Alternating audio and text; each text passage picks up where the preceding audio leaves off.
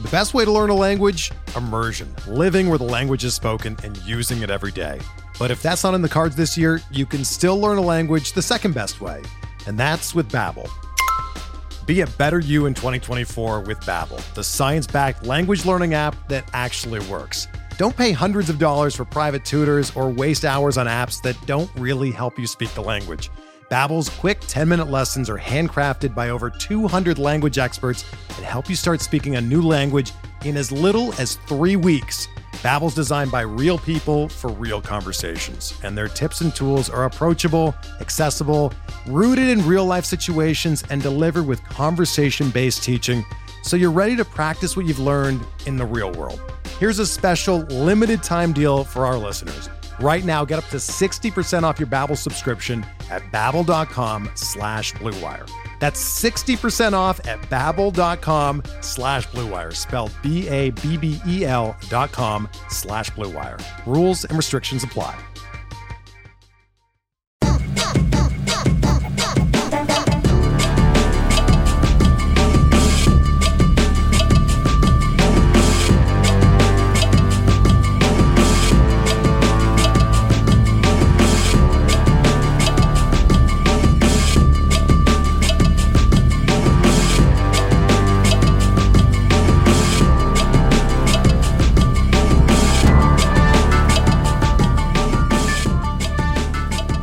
Welcome to the RotoWire Prospect Podcast, sponsored by WynnBET. I'm Clay Link here with RotoWire.com's James Anderson. James, I want to start the show by taking another public L on Hunter Green, man. Got the bump up to AAA since the last time we talked. I was just dead wrong. I put too much into what I saw with my own two eyes in spring training. Breaking ball command didn't seem to be there. He was leaving stuff over the heart of the plate, but it's clicked since, and now he's just one step away. Yeah, I'll take another big L on Hunter Green. I know that we occasionally will have someone who maybe hasn't listened to all the podcasts or all the radio shows asking us to take another L on Hunter Green, and I'm happy to do so. I've never been happier to take it L because I'm a fan of the team, but I just didn't think he had the secondaries or the command to be a top-notch starter. I think the most impressive thing for me is just the fact that he's gone 5+ innings in every start this year. Even he's got a few where he walked a few too many guys, but even in those starts, he's going deep into his starts, and most pitching prospects this year have been going 4 innings per start, just in an effort to sort of manage their innings. And the fact that he's having these incredibly impressive results, but also turning lineups over multiple times, it's been really, really impressive. Yeah, somebody on Twitter was asking if it's time to stash, and I was actually embarrassed by the timing of it because I had actually just stashed him in NL only Hunter Green, and I thought maybe I'd tweet that, but I thought nobody would really believe me. I guess I'm a sucker, and again, I didn't really like what I saw in the spring, but he's just been so dominant. And the Reds, hey, couple games over 500 now, taking it to your crew. I know they're playing right now. I can't watch them because they're blacked out here. So annoying, the blackout. Top third, 0-0, Reds Brewers. So the Reds, I thought maybe a couple weeks ago they might be sellers, but maybe they bring up a guy like Green. You already saw Tony Santillan. Maybe they make another push to go for it. I could see it. Santillan, I did not think looked very good. Command was all over the place. He was effective enough, but he really lost hold of the command. James, I know you've been updating your individual org top 20s. Is Hunter Green the Reds' top prospect now, would you say? Well, I did the top 400 update probably 10 days ago or so, and on that I had Nick Lodolo over him. Lodolo was really, really impressive in his own right. Now he's on the IL at AA with a blister, I think. But if I re-updated everything today, I'd probably have Green ahead of Lodolo. But I mean, it's really close. Both those guys, take big L's on both those guys because I was too low on both Reds hurlers, and I would agree with you. I think Green probably does get a look this year if he can stay healthy. Yeah, I think so too, because they've had some injuries, and it's good to see Castillo coming back, but pitching okay. But I think now that he's bumped up to AAA, it may only be a month and a half before we see Green. So I did go ahead and stash him. It was actually eerie how close it was to that tweet when it was like within minutes I'd picked him up, and the guy asked if it was stashing season on Green yet, and it is. I could see that. We'll talk a little bit more about your work ranking prospects in each organization, but we did have a question from Fabulous DJF. I'm putting it down at the bottom of the screen here if you're watching on YouTube. We appreciate those who are tuning in. Any insight as to when Brujan or Duran will come up? We could just touch on this briefly. I know Duran's continues to make some noise down there. Yeah, I mean, Brujan's actually cooled off a little bit. I think he would be up as an injury replacement. I don't really see a obvious way to shoehorn him into enough at bats for it to make sense for them to bring him up right now. So I think if you see, Joey Wendell, Brandon Lau, even like, if G-Man Choi got hurt, they could move guys around.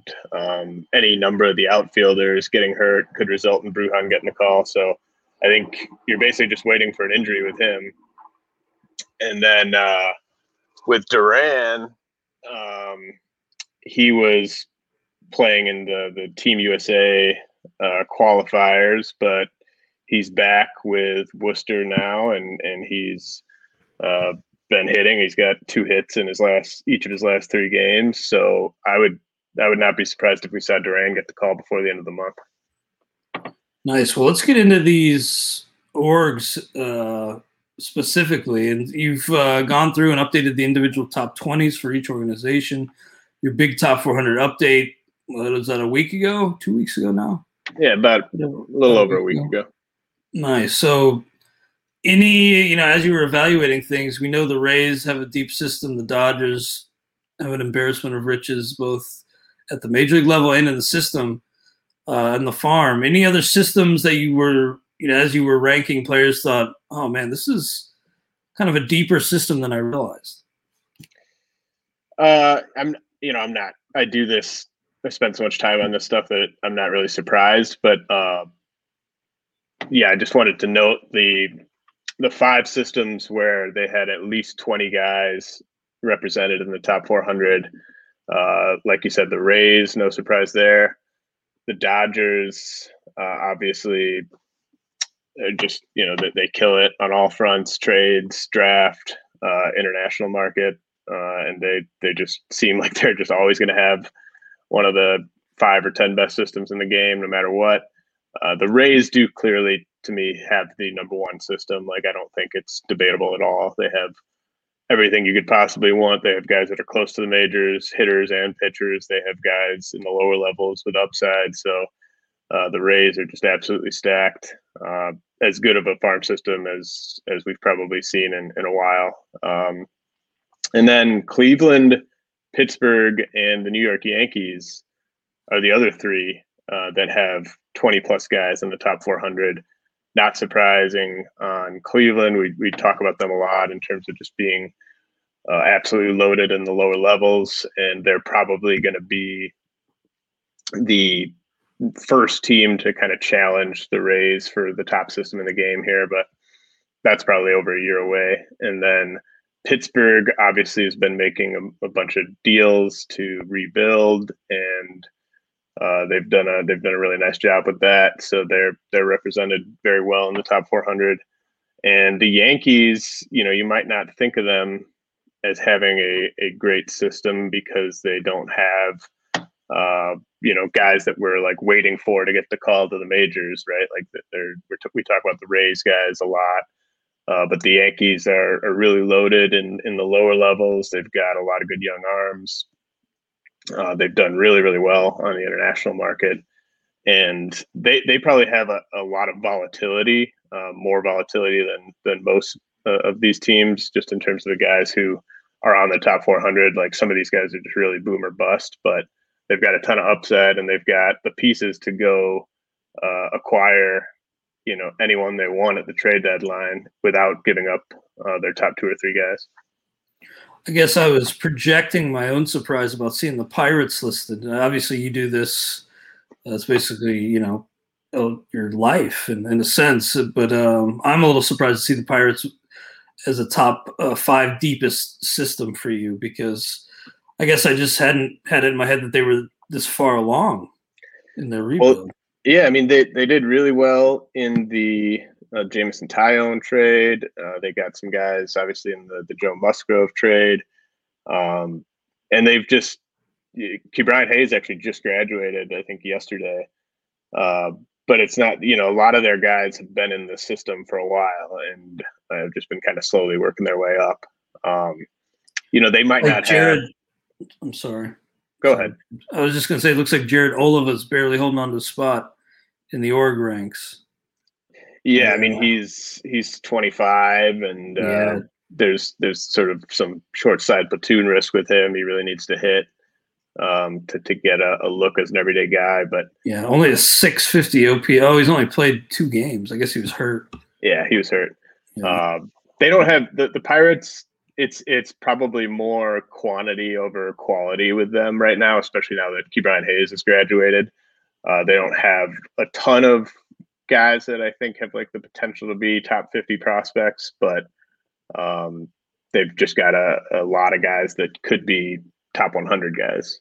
So I understand why you'd be surprised by them being in there, and they don't have that sort of really high end upside with a lot of these guys, but I think there's this misconception that the Pirates are sort of a laughingstock regime, and people just are translating kind of the past regime to this new regime, and it's been much better since Ben Cherington and company took over. Yeah, the product on the field at the big league level is still embarrassing. Honest, but a lot better days to come for Buccos fans. Let's talk shallowest systems in the bigs. Which one would you say is the shallowest, James? I think it's very clearly the Chicago White Sox, and there's no shame in that. I mean, they did with their farm system what you're supposed to do with your farm system. They graduated guys, and they're helping the big league club. And some of the guys they graduated aren't even helping the big league club because they're hurt right now, and they're still having an awesome year. So it's not a major slight on Chicago that their system is the worst in the game. It's clearly the worst in the game to me. I mean, they don't have a single guy that has any argument to be a top 100 prospect. And realistically, like I've got Benjamin Bailey in my top 200, but he's hanging on by a thread, and he won't be a top 200 guy when I add the new draftees in a few weeks. The other guys that are in the top 400, like Jared Kelly's had a really rough start to his pro campaign. Jose Rodriguez is an infielder who's had a nice start to the year, but I mean, he's, it's kind of a stretch to say that he would be an impact player. The White Sox, when I was updating their top 20, it's more than half of the top 20 guys in that system are guys that I would strongly bet don't ever become regular big leaguers. So they're in a weird position where it's going to be a buyer's market once again at the trade deadline, I think. And they're obviously a contender, and they could use some help. But if they want to add any impactful players at the deadline, the guys that they're going to have to trade are already on the big league roster. Guys like, Kopech, Vaughn, Crochet. Like, I know that White Sox fans don't want to trade any of those guys, obviously, and I wouldn't want to either. But they don't have anyone on the farm that could get them a big time impact piece at the deadline. Yeah, really have to win a title in the next few years with La Russa. We'll see if it happens, because that window is eventually going to slam shut. But they do have a little window here in the next 2 to 3 years, I'd say, to win a title. James, the Phillies have been in a spot where they they've been trying to compete ostensibly, but just never, in my opinion, have realistically had enough these past few years to make a real run at a title. And, they got Bryce Harper locked up, but looking at the system, do you think they're ever going to be able to put enough around him? Or are they always just going to be towing this middle line for the next decade? Yeah, I think that they are, they have one of the more sort of hopeless futures of any team in the majors. I mean, it's kind of, their rosters are different, but it's kind of like the Angels. They're kind of like the Angels of the NL, where you have this star player locked up long term, but you just don't have the pieces either on the big league roster or really in the minors to give you a ton of hope of cashing it in for a title. I mean, like the Nationals have a really bad system too, but at least the Nationals won a World Series recently. And the Phillies are in this really bad spot where they can't rebuild because they've spent a ton of money on guys like Harper and Wheeler. And, they have like Aaron Nola in his prime. And it's not something that they could sell to ownership. I don't think that we're going to tear it down. And yet they aren't really realistic contenders to me. And they don't have a lot coming on the farm. I mean, their best prospect is probably Mick Abel, who's like 4 years away. Bryson Stott has had a nice season, but he's really their only position player prospect on the farm that you could say has a strong likelihood of being a everyday big leaguer. So there's not a lot coming in Philly, and they're probably a little shorthanded on the big league roster as is. Alfonso Lassane asks says in the chat, please tell me Franco's up. To my knowledge, Wander Franco's not up, but we're still waiting. We're still on Franco watch. It is worth noting that he now, like with Vidal Brujan, kind of, it's not scuffling, but like he's cooled off. Franco does probably have the statistical case over Brujan at this point. He's not on the 40-man roster, but it's. I used to be pretty confident that Brujan would get the call ahead of Franco. I'd probably still bet on that, but it's closer than it used to be for me. I think Franco could get the call. It's just a question of like what would have to happen. Like, does someone have to get hurt? I mean, how bad would Taylor Walls have to play over how long of a stretch for Franco to replace him? Because Walls has been pretty solid. And so it's a really tough call to make in terms of when he'd be up. I think it's a tough call to make in terms of when Shane Baz will be up too, because he's kind of been just as impressive as Hunter Green for the Reds, and I think he's put himself in the position to be an option to join the big club as well. Joe Ryan could join the big club on the pitching side as well, and Josh Lowe's been awesome all season. So it's really tough to predict how the Rays are going to handle these call-ups when they've got like 4 or 5 really deserving guys at AAA.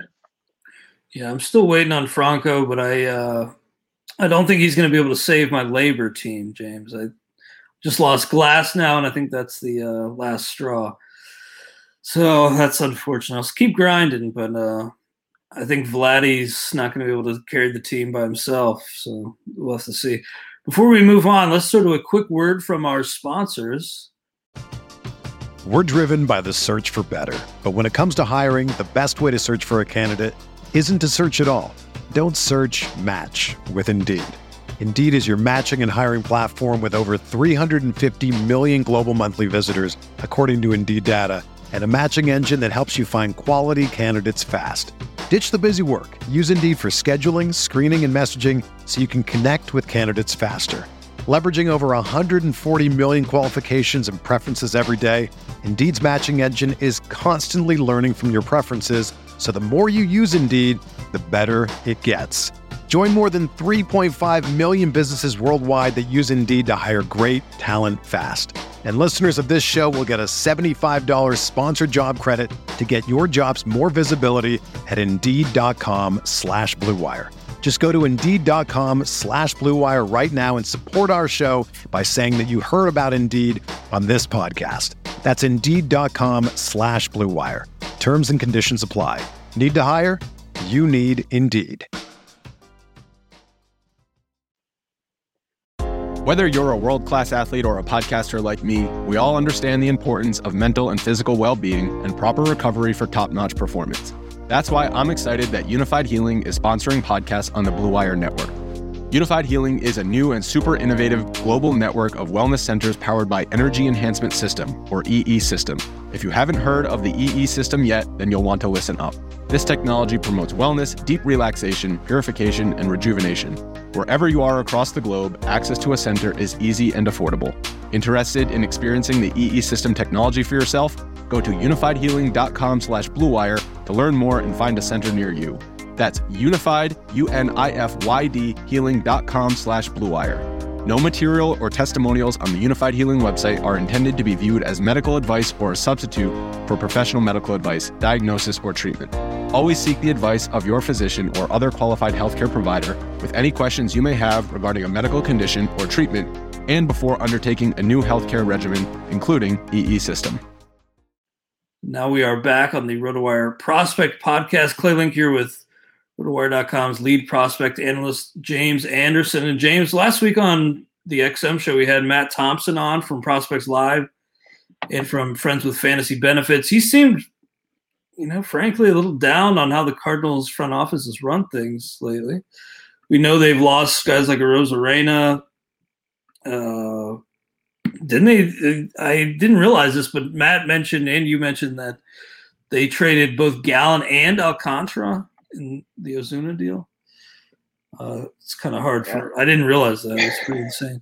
And looking ahead to the future, do you think that the what's to come is kind of underwhelming for St. Louis? Well, they have a better top prospect than any of these other bad systems we've talked about. Nolan Gorman. I mean, I guess you could say Cade Cavalli for the Nationals is right up there with Nolan Gorman. But Nolan Gorman's been a really good story this year. He's been making a lot more contact. He's been walking more. And Jordan Walker's been a great story. Mason Wynn's had his moments. And we've talked about Alec Burleson being kind of a surprise hit in last year's draft. But the depth in the Cardinals system is really, really bad. Like once you get past like their 8th best prospect, Tink Hence, it's just guys who have never played in professional ball, just guys they've signed in recent J2 classes, guys that have performed poorly. I mean, it falls off a cliff really. So they don't have a ton on the farm to trade. I think that they at least have a decent amount of talent at the big league level. They've really been hurt by injuries in the rotation, but I don't really see this Cardinals team having the juice to really make a push in this year or future years. They're kind of in that middle ground that you don't really want to be in. Yeah, I mean, the NL Central seems pretty wide open for the taking, although your Brewers are really strong and the Reds are coming on. Cardinals, I believe, are still above 500, but barely, and they just don't really seem to have that guy who could really, or multiple guys who could come up and help this year, or a lot to dangle in a trade. But we'll see. They always seem to come on somehow. Yeah, I mean that's sort of what separates the White Sox is just being just this far and away worse system. Is even with like the Cardinals, I think the Nationals are realistic about not really being true contenders this year. So I don't think they will be buyers. The Phillies, I mean, at least like the Phillies and the Cardinals have a couple guys where they could trade for pretty much anyone that's going to get moved at this year's deadline. Like they would have to empty out the system probably to do so, but they at least have a few appealing pieces that other teams would want. Like the White Sox, like I said, they don't have anyone, and it's really kind of it's tough to do even when you graduate as many good players as they have in recent years to just not have anyone left on the farm that any team would like. They could not trade for Max Scherzer without trading guys that are already on the big league roster, and that's crazy to think about. That absolutely is. The Detroit Tigers, another one of your 5 shallowest farm systems. And they're calling up Matt Manning. We talked about him a few weeks ago, and we were like, "No, this can't be a realistic option because he's really struggling at AAA, but they're going to give him a look anyway. He is tomorrow's starter against the Angels. Little surprise. Yeah, the shine has really kind of come off Matt Manning, and he used to be one of my top 3 pitching prospects in the game. Yeah, he was a big name prospect for a while there. I mean, he was a guy that I really, really wanted to see last year when they called up Casey Mize and Tariq Skubal, but Manning got hurt last year, and it just hasn't been good this year. He at least his last start at AAA was probably his best start of the year. The home runs that he was giving up like 2 home runs a game early in the season.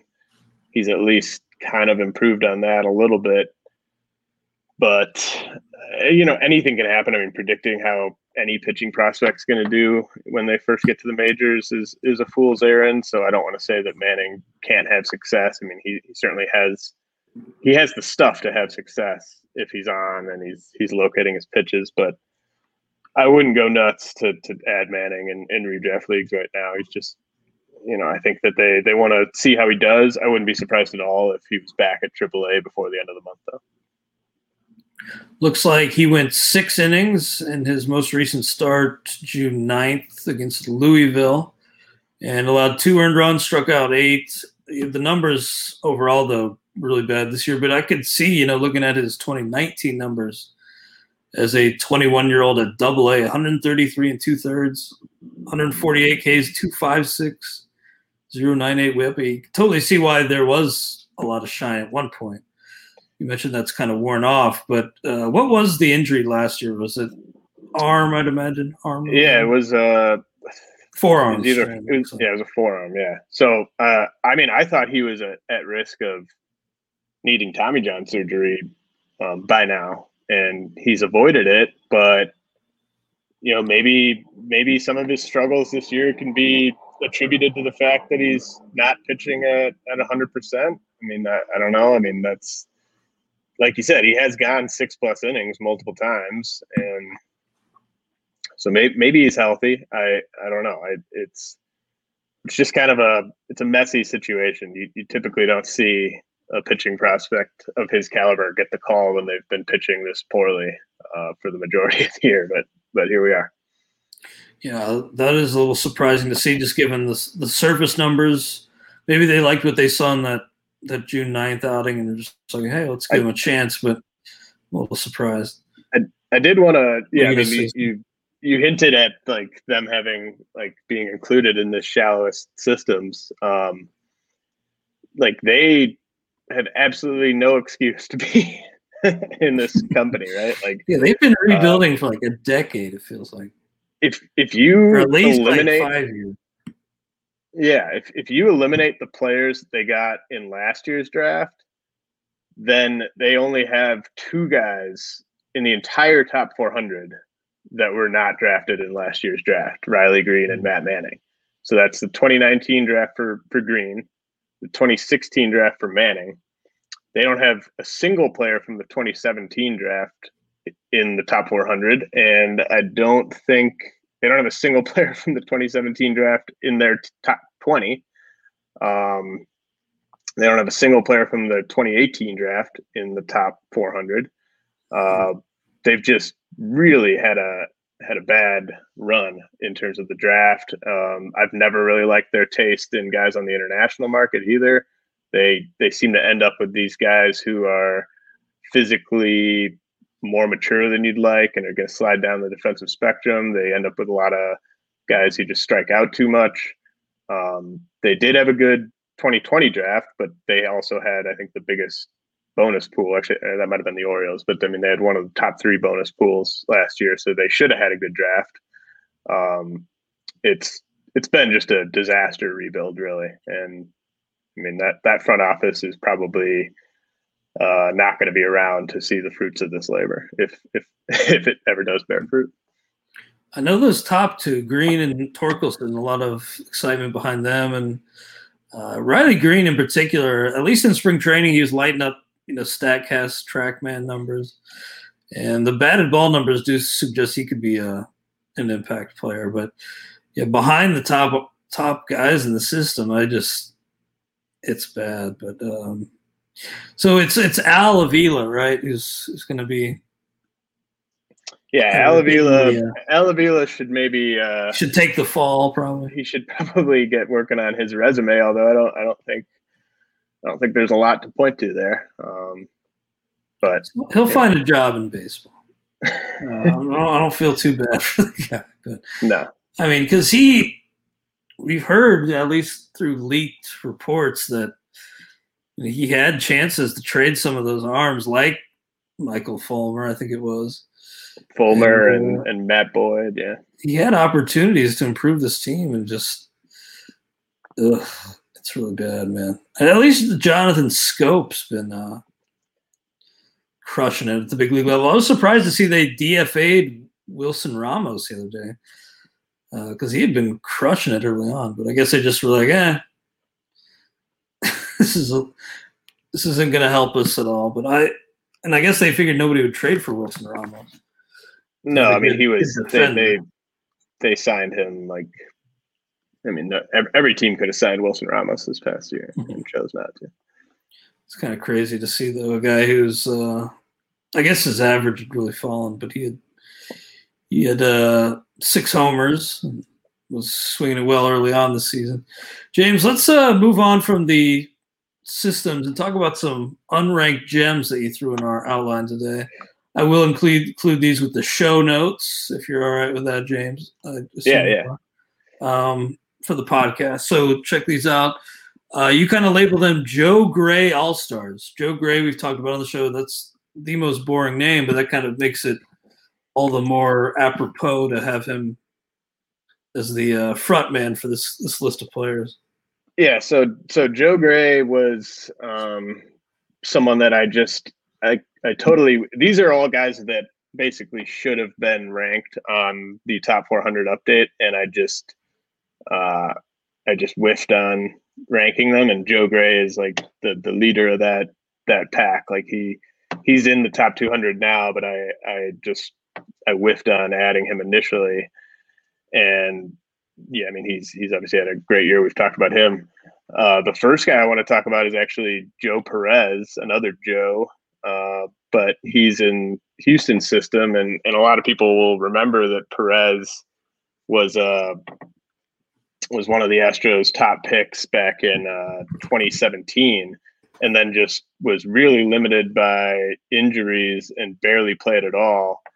But he's just been awesome this year at low A, and then he got the bump up to high A. And we've talked about that, like how you always love when any hitting prospect gets a quick promotion early in the year, because that obviously means their team is buying into the performance and wants to give them a challenge. And of course, we have to note that he's been playing in some pretty hitter-friendly environments, particularly at Asheville at high A. But our minor league hard hit data on Joe Perez is very promising. He's 38.6 hard hit. That's really good for a minor leaguer. And he's just been absolutely crushing it at both stops. Someone that I think you can go out and scoop up today in a lot of your dynasty leagues, even the deeper ones. I added him in a few this morning, and he's got huge power. It's all about the strikeout rate with him, and so far he's kept that in check. And I think that he's just one of these guys that obviously took the time during the pandemic to really improve and get healthy, and it's just been a great start to the year for Perez. Now, William Contreras, still prospect eligible, I'm guessing. Yeah, because it's like 126 career plate appearances. He's cooled off a little bit lately. Actually, 0 for his last 13, but you still like what you've seen, and you think he's got a pretty bright future behind the plate in the big leagues. Well, yeah, he's not a top 200 guy, and he's going to graduate obviously before he would get a chance to move up there. But I wanted to note that I should have ranked William Contreras on the last update. I'd been lower on him just because and this is really challenging and actually probably worth discussing. Like when a team has multiple really strong catching prospects, it gets really difficult in terms of how you should rank them, because you know that there's only so many. Like a guy's not going to move off catcher if there's a logjam, right? Like a guy could at shortstop or center field or something like that. There's only so many starts to go around a catcher for every team, and they have Shea Langoliers, who was their first round pick a couple of years ago, who's been awesome this year. And I assume Shea Langoliers is the catcher of the future in Atlanta. They've invested a ton in him, and he's a really good two-way player. He's a good defender, probably a better defender than William Contreras. But that's why I was low on Contreras, is I was like, well, at best, he's going to be sharing time with Langoliers in a couple of years. But Contreras has been more impressive than I would have thought, particularly in the power department. Another org, just while we're talking about this, that's really making it tough on me is the Dodgers, because like Will Smith was my top ranked catcher for dynasty leagues on the dynasty update a couple weeks ago, but they've also got Keibert Ruiz, who has been amazing at AAA and has really seemed to just be kind of hitting a groove offensively. And they've also got Diego Cartaya, who's just been destroying low A. And all three of these guys are just really impressive young catchers, but they're all in the same org. And Cartaya is far enough away where you're not really going to ding him for being blocked at the big league level. But like, what do you do with Keibert Ruiz, who in really any other org would be probably a top 100 prospect for dynasty, but because he's with the Dodgers, it's just like, you know, at best he's going to play like 40% of the time because of Will Smith being there, and you need like a Will Smith injury almost. And I can't picture the Dodgers trading these guys because they are such valuable assets. Anytime you have a catcher that is going to be solid defensively and an impact hitter, like those are the toughest things to find, and the Dodgers might have three of them. And so it's just really tough to figure out how to rank these guys given the team context. Yeah, that's a really good thing to point out. And correct me if I'm wrong, but wasn't there a point when Keibert Ruiz was kind of a higher ranked prospect than Will Smith even was? Yes. Yeah. And like that just adds to the struggles and the long-term picture there and seeing that picture. Yeah, because there was a point where Ruiz seemed like the better bat of the two to me. Like Will Smith might have been the better OBP guy, but I you know, back when Will Smith was in the lower levels of the minors, I thought he was going to be a low average, you know, high walk rate, high strikeout rate, power hitter. He's obviously just really improved with the hit tool over the years. And Keibert Ruiz was kind of the opposite, where I sort of thought he would be like a Jonathan Lucroy type of guy, where it was hit over power. But Ruiz is just, I mean, he's still 22, I think, and he's got 8 homers in 21 games at AAA. I mean, I know it's a hitter-friendly environment down there, but for a 22-year-old catcher to be doing that at AAA with a 13.5% K rate, I mean, this guy's a stud, and he's got nowhere to play. Really impressive. It's really impressive.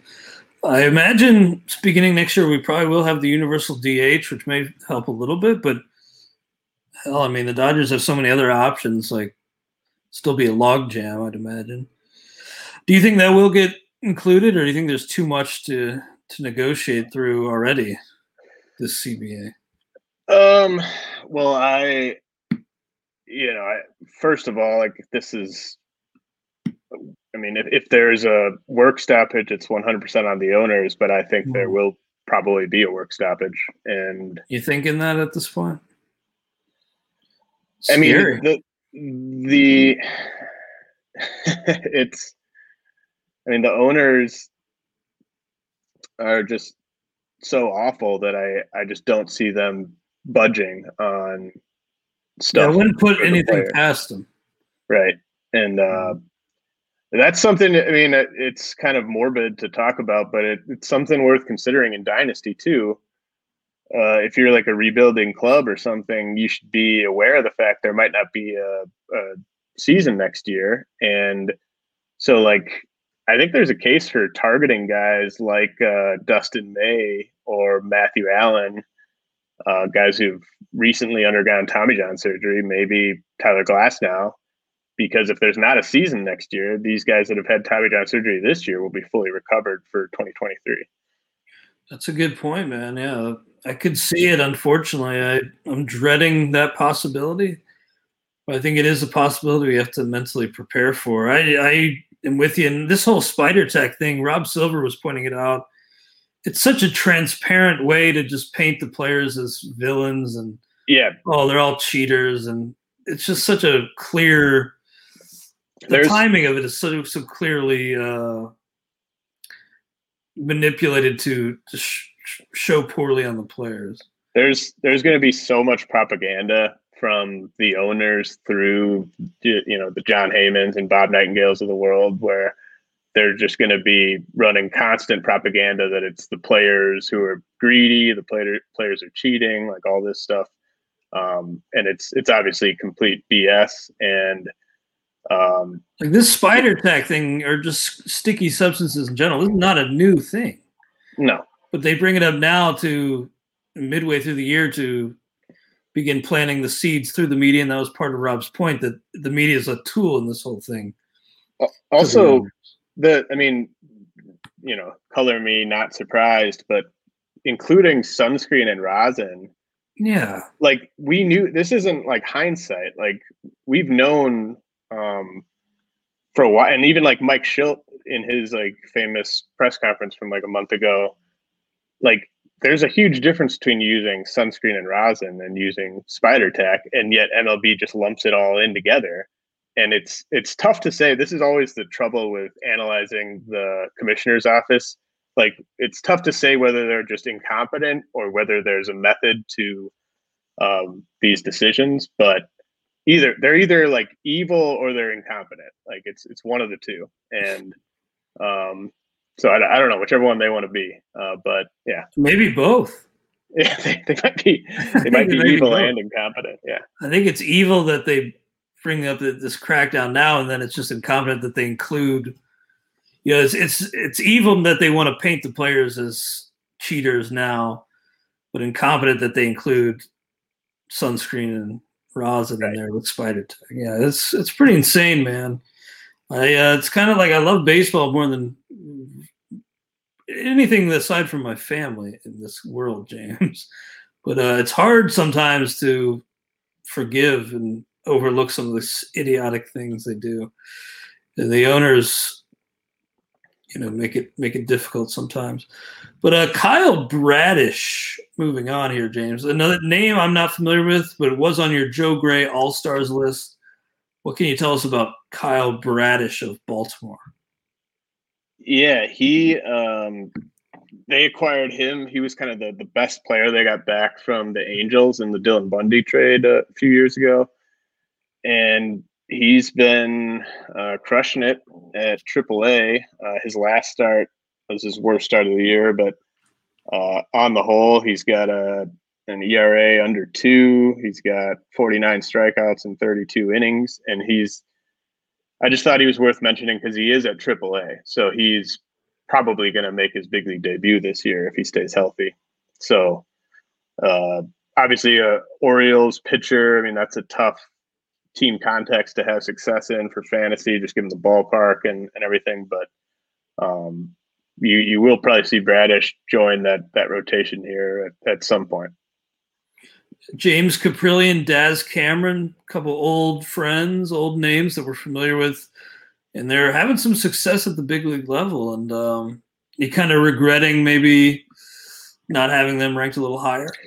Well, yeah, they fell off the list, I think, for fair reasons. I mean, I think coming into the year, Caprillion, I thought he would be a reliever for Oakland just because of his history and his durability issues. But I think he's looking like, a solid number 4 starter, which is, not sexy, but he's pitching, he's healthy. It's just a really good story that he's able to do that. Cameron, it's only been like 5 games, so I wouldn't look at the batting average there, but I mean, he really improved at AAA and improved with the strikeout rate. I don't know if he's going to play enough to be valuable in fantasy, and maybe he just gets sent back down here in a few days or something. But he's got power and he's got speed, and we're always looking for that. Obviously, I mean, like getting Jake Fraley for free is helping, swing some leagues right now. And I don't know if Daz Cameron's got those plate skills that Fraley has, but I think he's got the same type of power speed combination you're looking for. Yeah, and Caprillion, he's gone at least 5 in all but one of his 6 outings. So it is good to see him going, deep enough to qualify for a win pretty much every time out, including one of those was at Colorado. So good run this year for Caprillion, and mostly unrelated, but in that same division, I was just thinking about Logan Gilbert, and good to see him turning it around. Definitely, I think if he was dropped after those big disappointments early on, go out and grab him. Yeah, absolutely.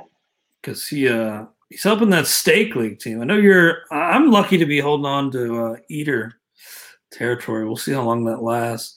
More Joe Gray All-Stars here, James. Justin Bullock, right-hander for the Brewers. What can you tell us about Bullock? He's the definition of a pop-up prospect.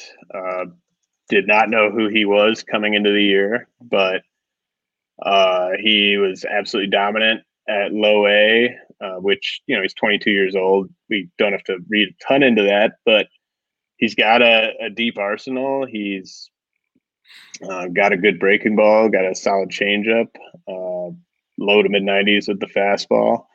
And he got the bump up to high A and was excellent there in his first start, struck out 10 in 5 innings, didn't walk anyone. So Bullock is a name to keep in mind. The Brewers are obviously quite good at developing pitching. But there's also a Red we can talk about, another Red. I know we started the show with some Reds pitching talk. Not as well known, but Graham Ashcraft is a righty in the Red system who's been excellent at high A, and he's older. He's 23, but generating ground balls at a nice clip. He's got a deep repertoire. He's been throwing enough strikes. So a couple guys in the NL Central there that are at high A that are worth keeping an eye on in deeper leagues. I love it. Ashcraft, not somebody I know very well, but I'll have to keep an eye on him. I grew up with a guy named Graham. Actually, just reconnected with him somewhat recently. And it's always fun when you reconnect with a guy you grew up with, and just kind of reminded me of that. Brady Singer, James. Sorry? Oh, what were you going to say? I just saw that Brady Singer was removed with right posterior shoulder tightness today. So that sucks. They're saying it's a precautionary measure, but I'm bracing myself for more and more pitching injuries without, with this sudden shift with their preparations and how they're actually pitching. Yeah, that's a bummer. Maybe we see Lynch get the call again. Yeah, I could see that. I was really disappointed with the Coar run, but that's how it happens. You take your chances on some of these guys. Sometimes they blow up in your face. I heard something that, along with Coar, like the jump between AAA and the majors is as difficult as it's ever been. Have you heard something about that? I don't know if that's just anecdotal or. Yeah, I mean, I think that it checks out to me. I mean, it's certainly true on the hitting side of things, because the pitchers at AAA for the most part are not the best pitchers in the minor leagues. You're going to see just a lot of like veterans that have been around, kind of like the quad A version of a pitcher hanging around at AAA. And then you get to the majors, and the level of stuff you're seeing is just a whole nother level completely. And on the hitting side, I mean, when you're used to teeing off against, 92, 93 with, okay off-speed stuff, and then you all of a sudden have to face some of these guys in the majors. I mean, there's a big learning curve there. Yeah, it's hard to hit the ground running for sure. Now, I'm looking at some of these names, pretty difficult running names here, so I apologize in advance if I butcher some of these. Diego Rincones, outfielder for San Francisco. Is he kind of a pop-up guy too? Not really. I mean, with the rest of these guys, I can just kind of run through just quickly and just mention them quickly. Rincones is a guy who really shows up well on our minor league hard hit data. I think he's got a 45% hard hit rate, and he's someone who's sort of been on and off the Giants top 20 list over the years. He's bat only, basically. Like, he's not going to add much value defensively at all, so he might be a DH candidate. Jahmai Jones is a guy that might be relevant in redraft leagues this year. He's obviously someone that was a top 100 prospect back with the Angels a few years ago, and the Baltimore Orioles picked him up. He's been on an absolute tear at AAA. I think he's been walking more than he's striking out. Plays second base, outfield. So I think there could be a spot for Jones at second base at some point this year for Baltimore. So in like AL only and deep mix leagues, I think he's already maybe worth an ad if you can. And then the Yankees have a few guys that are old for high A that are tearing it up. Ken Waldichuk, I don't think has given up a run yet, but I kind of want to see what he does at Double A before ranking him. I mean, he's a lefty with some deception in the delivery. Hayden Wesneski is a righty with the Yankees who's doing great too. He's also 23 and at high A, so I kind of want to see what he does at Double A. On the position player side, Ezequiel Tovar was a obvious omission by me on the last top 400 update. He's a middle infielder with the Rockies. He was a notable J2 guy a few years ago. He's really doing well at low A. Felix Valerio with the Brewers. He was part of the Keon Broxton trade with the Mets a couple of years ago, and he's kind of got some Gene Segura vibes. He's really impressing at low A. A little bit of power, a little bit of speed. He's on the smaller side, so he probably ends up at second base, but worth keeping an eye on him. And then Aldo Ramirez, righty for the Red Sox, is tearing it up at low A right now. And then three Rangers righties that I thought were worth mentioning are Ronnie Henriquez, Yeri Rodriguez, and Tekoa Roby. Pretty strong names for all three of those guys, and they're all off to really good starts. So monitoring all these guys, they're probably all going to get added to the top 400 on the next update. But obviously, a lot can change between now and then. That'll probably be after the draft, but I have been just adding some of these guys at the bottom of the list when guys like Ke'Bryan Hayes and Zach McKinstry graduated. I added like Justin Bullock and James Caprillion this morning, so you will see some of these guys probably slip onto the top 400 as more guys graduate. Awesome. Well, we appreciate these unranked hidden gems, these Joe Gray all-stars. You're talking about Texas, and I just wanted to mention DeMarcus Evans. Did you end up grabbing him in any leagues last weekend? I got him, and then I saw Spores blew a save, so it was kind of. Well, I had that Spores blown save in my TGFBI lineup. Oh no! And then I think I think I have. Oh man, I can't remember what league it was. I think I added Spores and DeMarcus Evans in one league, just really sort of hedging, try to get that Rangers bullpen locked up. But those 5 second half saves, we'll push you over the top. I mean, dude, if I added Evans, so I get it. If I had like 15 more saves, I think I've got like 16 saves or something like that right now in TGFBI.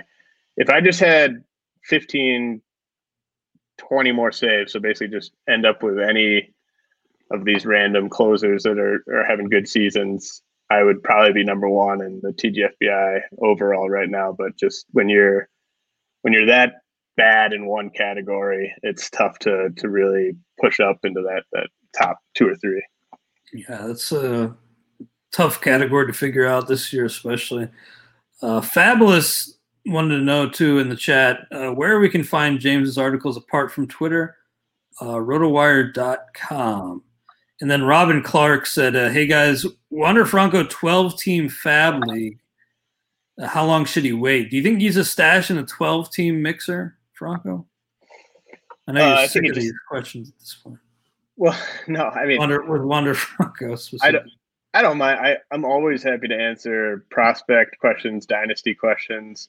I'm probably not. I don't really have time to answer like just standard redraft questions, especially when it's like a 50-50 call. Like, I'd answer so many prospect questions that it just got to draw the line somewhere. But you're great about it. I just realized. Imagine with him specifically, you're probably sick of.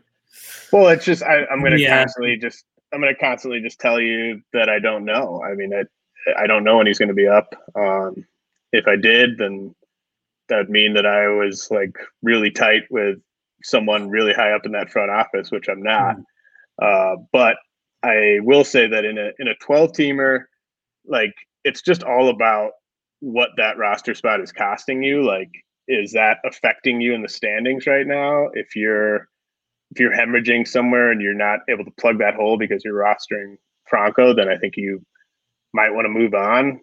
But if you can just keep him on your bench and you're fielding a lineup every week, and the alternative is to just pick up like a 6th or 7th outfielder or something like that who's in the majors but doesn't have that type of upside, then I would just hold him. But if it's costing you in the standings, then, and it depends who's out there too. Like, who are you drafting him for? Is it someone that's good and that is going to help you, or is it just someone, like are you dropping him for like Enrique Hernandez or Akil Baddoo or someone like that? Then no, I'd probably hold him. But if you can go add someone that's actually going to help you in the 12-teamer, then maybe you move on from him.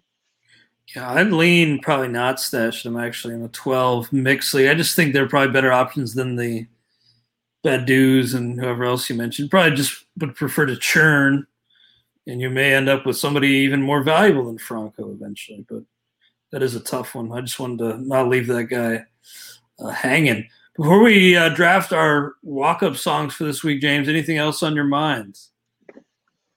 No, we went off on a few tangents, so I cleared out everything that I've been thinking about there earlier. Nice, man. Well, I always forget which one of us drafts first, since this is kind of an informal draft. We did actually track the other drafts in the spreadsheet, but this one I feel like there's little chance of getting sniped and whatnot. So, why don't you go first this week? Yeah, I am going to go with my first song off of a mixtape, but I did double check to make sure that it's